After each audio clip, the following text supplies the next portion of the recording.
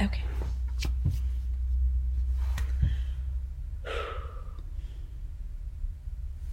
Father, we thank you for gathering us here. We thank you for the ideas and the creativity that goes into creating things.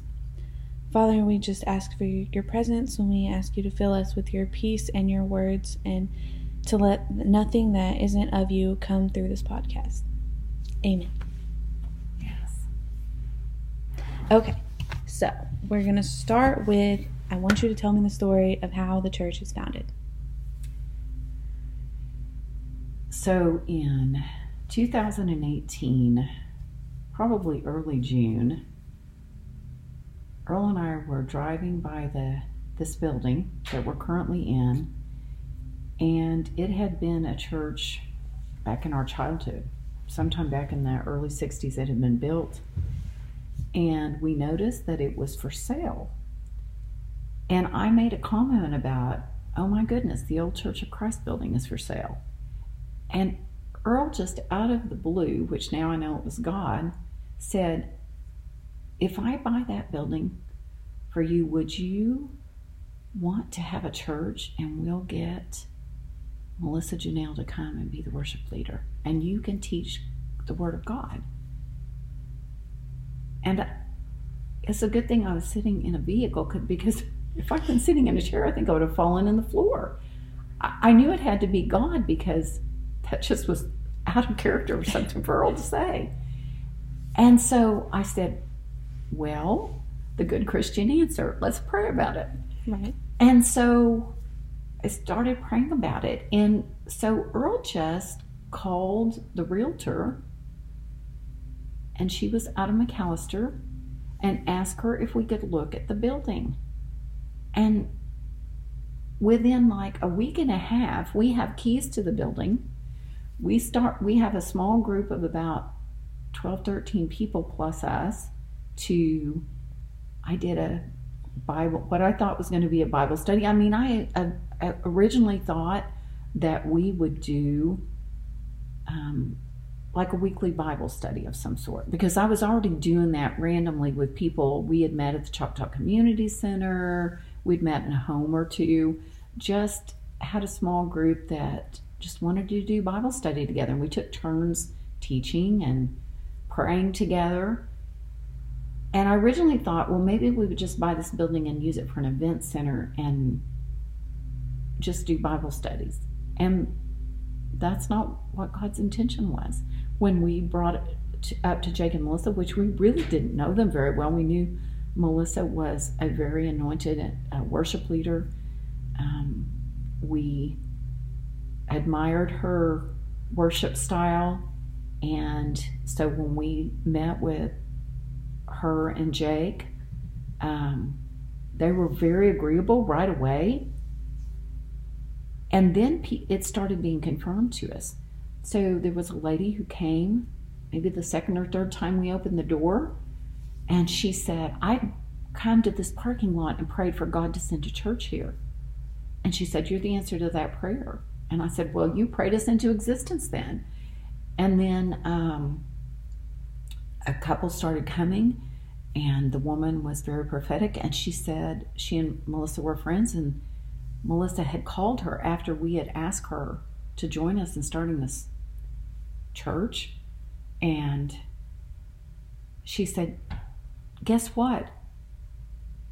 And this friend said, I already know, you're going to start a church, aren't you? And so we just had all this confirmation that we were supposed to do it, and it was terrifying. I'm not going to lie. I'm a retired school teacher. I'd been an administrator some too at the end of my career. Earl was ranching. He had been in banking. We neither one. We don't have seminary degrees. I've taught lots and lots of Bible studies over the years. I love the Lord. I love the Word of God, but I never saw myself pastoring a church. Now I look back and I realize my years in education were really preparing me, and it wasn't a huge leap from what I did in education to this. I'm still just a teacher. I'm not a preacher. I just teach. God speaks to me through His Word. He always has. Even when I was a child, I've never felt like I couldn't hear God speak to me.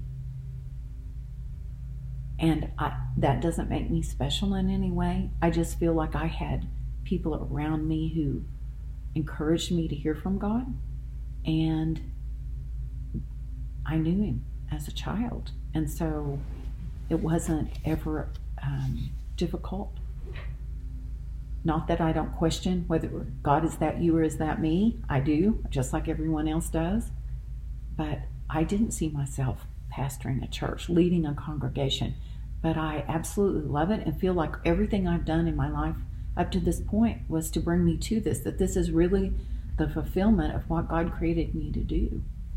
And I absolutely love it. And I don't think it's over. I mean, I think I'm going to learn new things, and my desire is that other people will rise up and start teaching and preaching, and that we'll be like the church in the book of Acts, that everyone had a piece to share and everyone starts sharing, and it's not just one person up on the stage with a microphone. Yeah. I hope that we're headed that direction. I think we are. I think so too. As people become bolder and they get out of their church box and their religious mindset, I think we will do it too. I think you do a good job of teaching instead of preaching too. Thanks. I've always got that vibe from you. Well, it's just who I am. And so, you know, we're different than traditional church.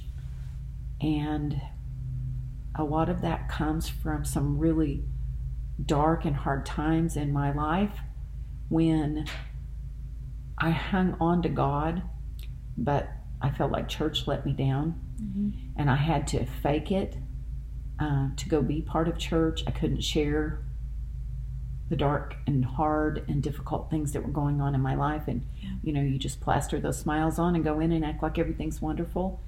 And I don't want us to be like that. I know we all still do to a degree. And we can't all just come in and toss our basket of dirty laundry in the middle of the room. Right. But if we can't be real with each other, if the body of Christ cannot support each other in the same way, you and I were talking about breaking arms, you know, and how that changes you. The rest of your body compensates. When I broke my arm, I broke my right arm. I was very inept with my left hand. I became pretty good with my left hand, and still to this day can do some things with my left hand that I could not do before I broke my right arm. So if the body of Christ does not pick up the slack for each other, if we're not real with each other and we help each other through the pain, Right. then who's going to do that? So I did the same thing. When I broke my right arm, I still sand cabinets left-handed because I learned left-handed. So what I'm thinking is a lot of times when people get hurt by the church, they will step away from the church. And I think that you actually need to step closer. Now, you don't have to step to that same church if that's what hurt you, but you need to step closer to the body of Christ and to the people who are actually going to help you. Because if you're in a dark place, darkness is not going to get you out of that place. No, that's a really great comment, Leslie, because, darkness can't deliver you out of darkness. Only light can do that. And I agree. I think part of it is this religious mindset that Christians are perfect, and that when they let you down, that somehow God has let you down. I've pulled away from the church myself because of hurt or because of my own lifestyle, that there was shame. You know, I was ashamed of what I was doing or where I was in my life, and I didn't want the judgment of other Christians. So a lot of that comes from your own self. A lot of times people are not judging you, you're judging yourself. Right. You know there are things you need to do differently and you don't want to. And so you say, the Christians will judge me, so I'm not going to go there. But a lot of it too is truly, people hurt people. It happens in families. It happens with people that you love. It happens in friendships. It happens with Christians. And so we can't base how we view God and how we interact with God on people letting us down. God will never let us down. And so sometimes if you pull away from people, just don't pull away from God. And yes, we do. We do need each other. Cut one of your appendages off and throw it out in the yard and see how long it can live by itself. It can't. We have to stay connected. I agree with that. Okay, let's see. So what would you say is like the most important lesson that you've learned in the last 4 years? Oh, wow. I've learned so many things. I mean, there wouldn't be anyone in this whole family of salt of the earth that probably could say they've changed more than I have. Probably the biggest thing that I have learned is to get over myself, to just not take myself too seriously, to not think I can't save anyone. I'm not the Savior. All I can do is point you to the Savior. I can allow Jesus to conform me into his likeness. And if you are close to me and you see things in me that look like Jesus and you want to mimic those things, great. But there's still a lot of Cindy and Cindy. And so I'm submitting all the time myself more and more to the likeness of Christ. And as he matures me, I hope that I'm able to lead others into the maturing in the kingdom of God as well. But we're in this together. And this isn't about me, and it's not about you, and it's about all of us together, that we are connected. And that's a thing I've learned too, is that the Spirit of the living God came on the day of Pentecost. Jesus said, I will not leave you orphans, but I will come back to you. And he did. After he said that, 10 days after he said that, 40 days after his resurrection, he was with the disciples teaching them. Then 10 days after his ascension, he came back as the Spirit. You can read about it in Acts 2. And the Spirit of God came down, one Spirit came down and divided itself into tongues of fire and entered each person who believed. And it still is happening today. That is how God comes. He comes in spirit, because God is spirit. The Bible tells us over and over. Jesus came in a body that Spirit lived in. But now that exact same Spirit that lived in Jesus now lives in each one of us. And that connects all of us. That the outside is different. Everyone's outside. The diversity is so good. God loves all the flavors. But the Spirit on the inside is the same. So that has been a real learning experience for me in the last 4 years, to really get that, to really understand that the body of Christ is one body. Jesus is the head, but he is the Spirit. He is the life force in each one of us. And it connects us. We're one. We're one with him. We're one with each other. Yeah. You said something interesting. You said there's still Cindy in Cindy, which was funny to me because I think sometimes I get stuck on the narrative of like, we want to be so filled with Jesus that it like pours out of us.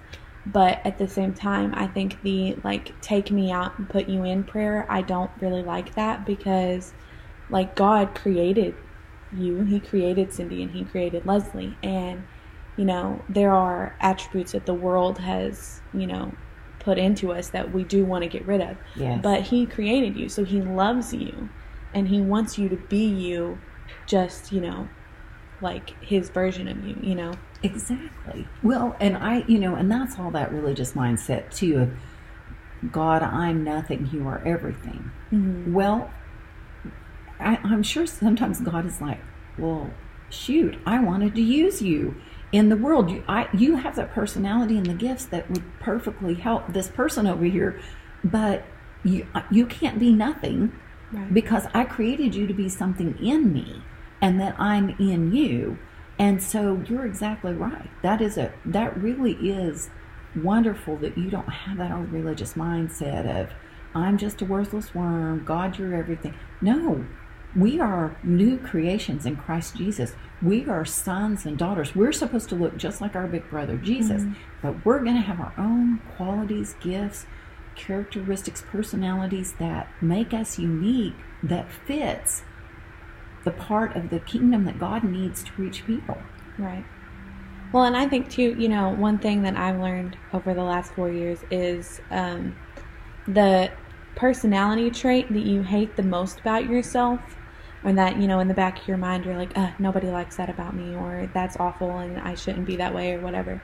that is the personality trait that God wants you to use. And that's like usually the enemy being like, oh no, nobody wants to hear you, you know, talk to them. Nobody wants to hear that. Yes. And it's like, no, God put that voice in you on purpose. Yes. And that's you're stifling very good. it.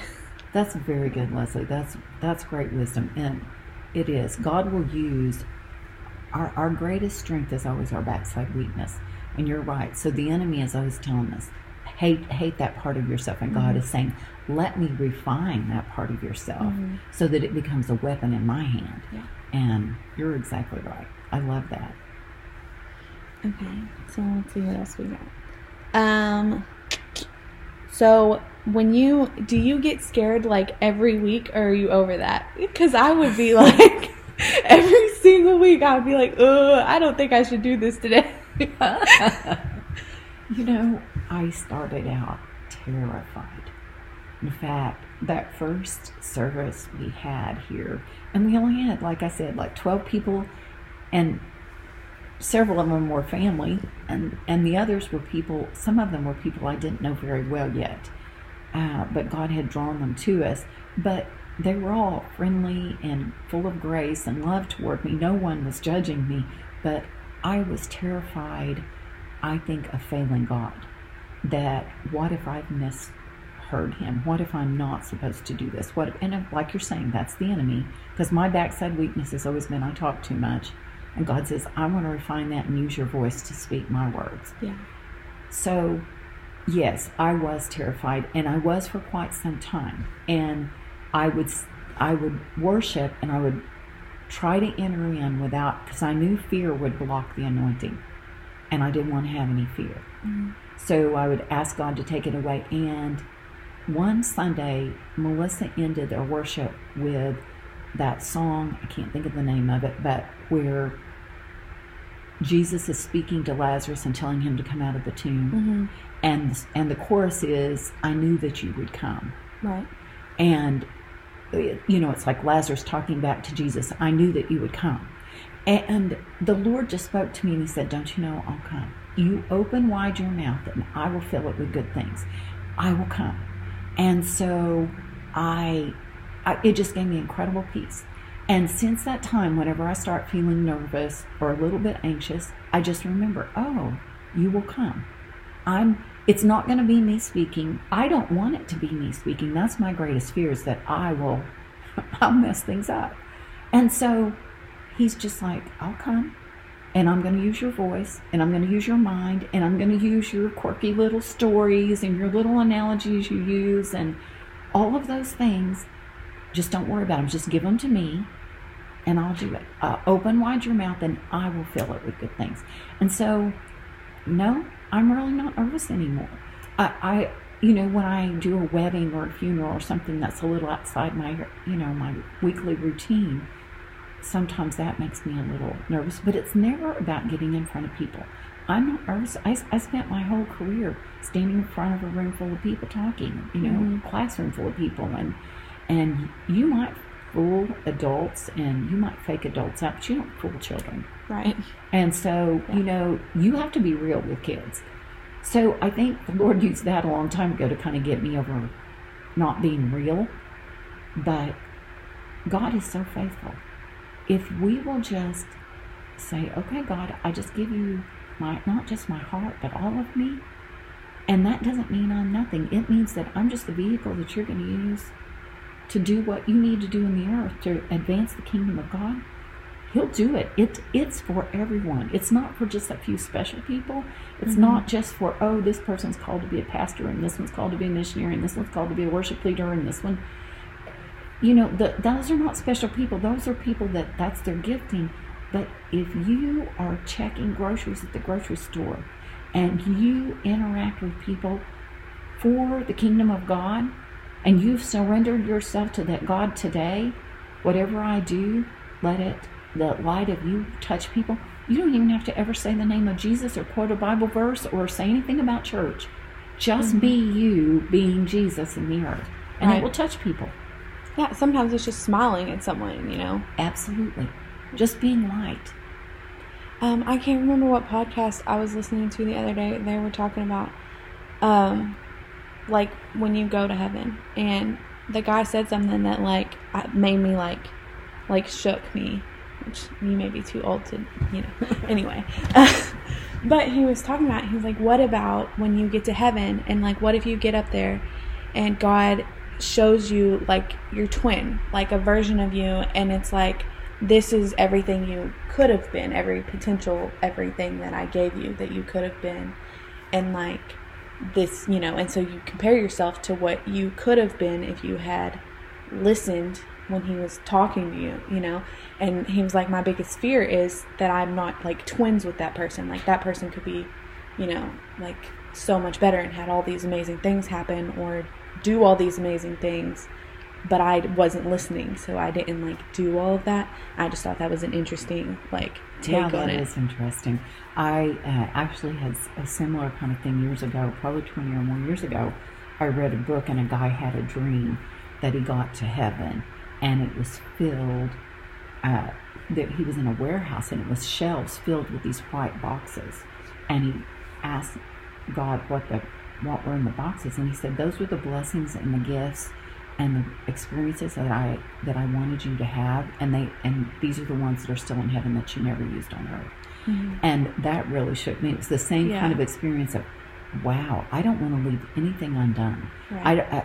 And when we get that concept that God is not a God bound by time, space, and distance, and when he looks at us as new creations in Christ, he sees Jesus. We say that in the church, but we don't believe that because we don't act like that. If we believed it, we would start acting like we believe that God doesn't look at our flaws and our humanity. He looks at who he created us to be, and he knows we're human because he came to be in a human body himself. He knows what humanity is like. And when we get over ourselves and we get over our humanity, and really that's what getting over yourself is that you get over the fact that you're not perfect. Right. You get over the fact that you can't do everything right.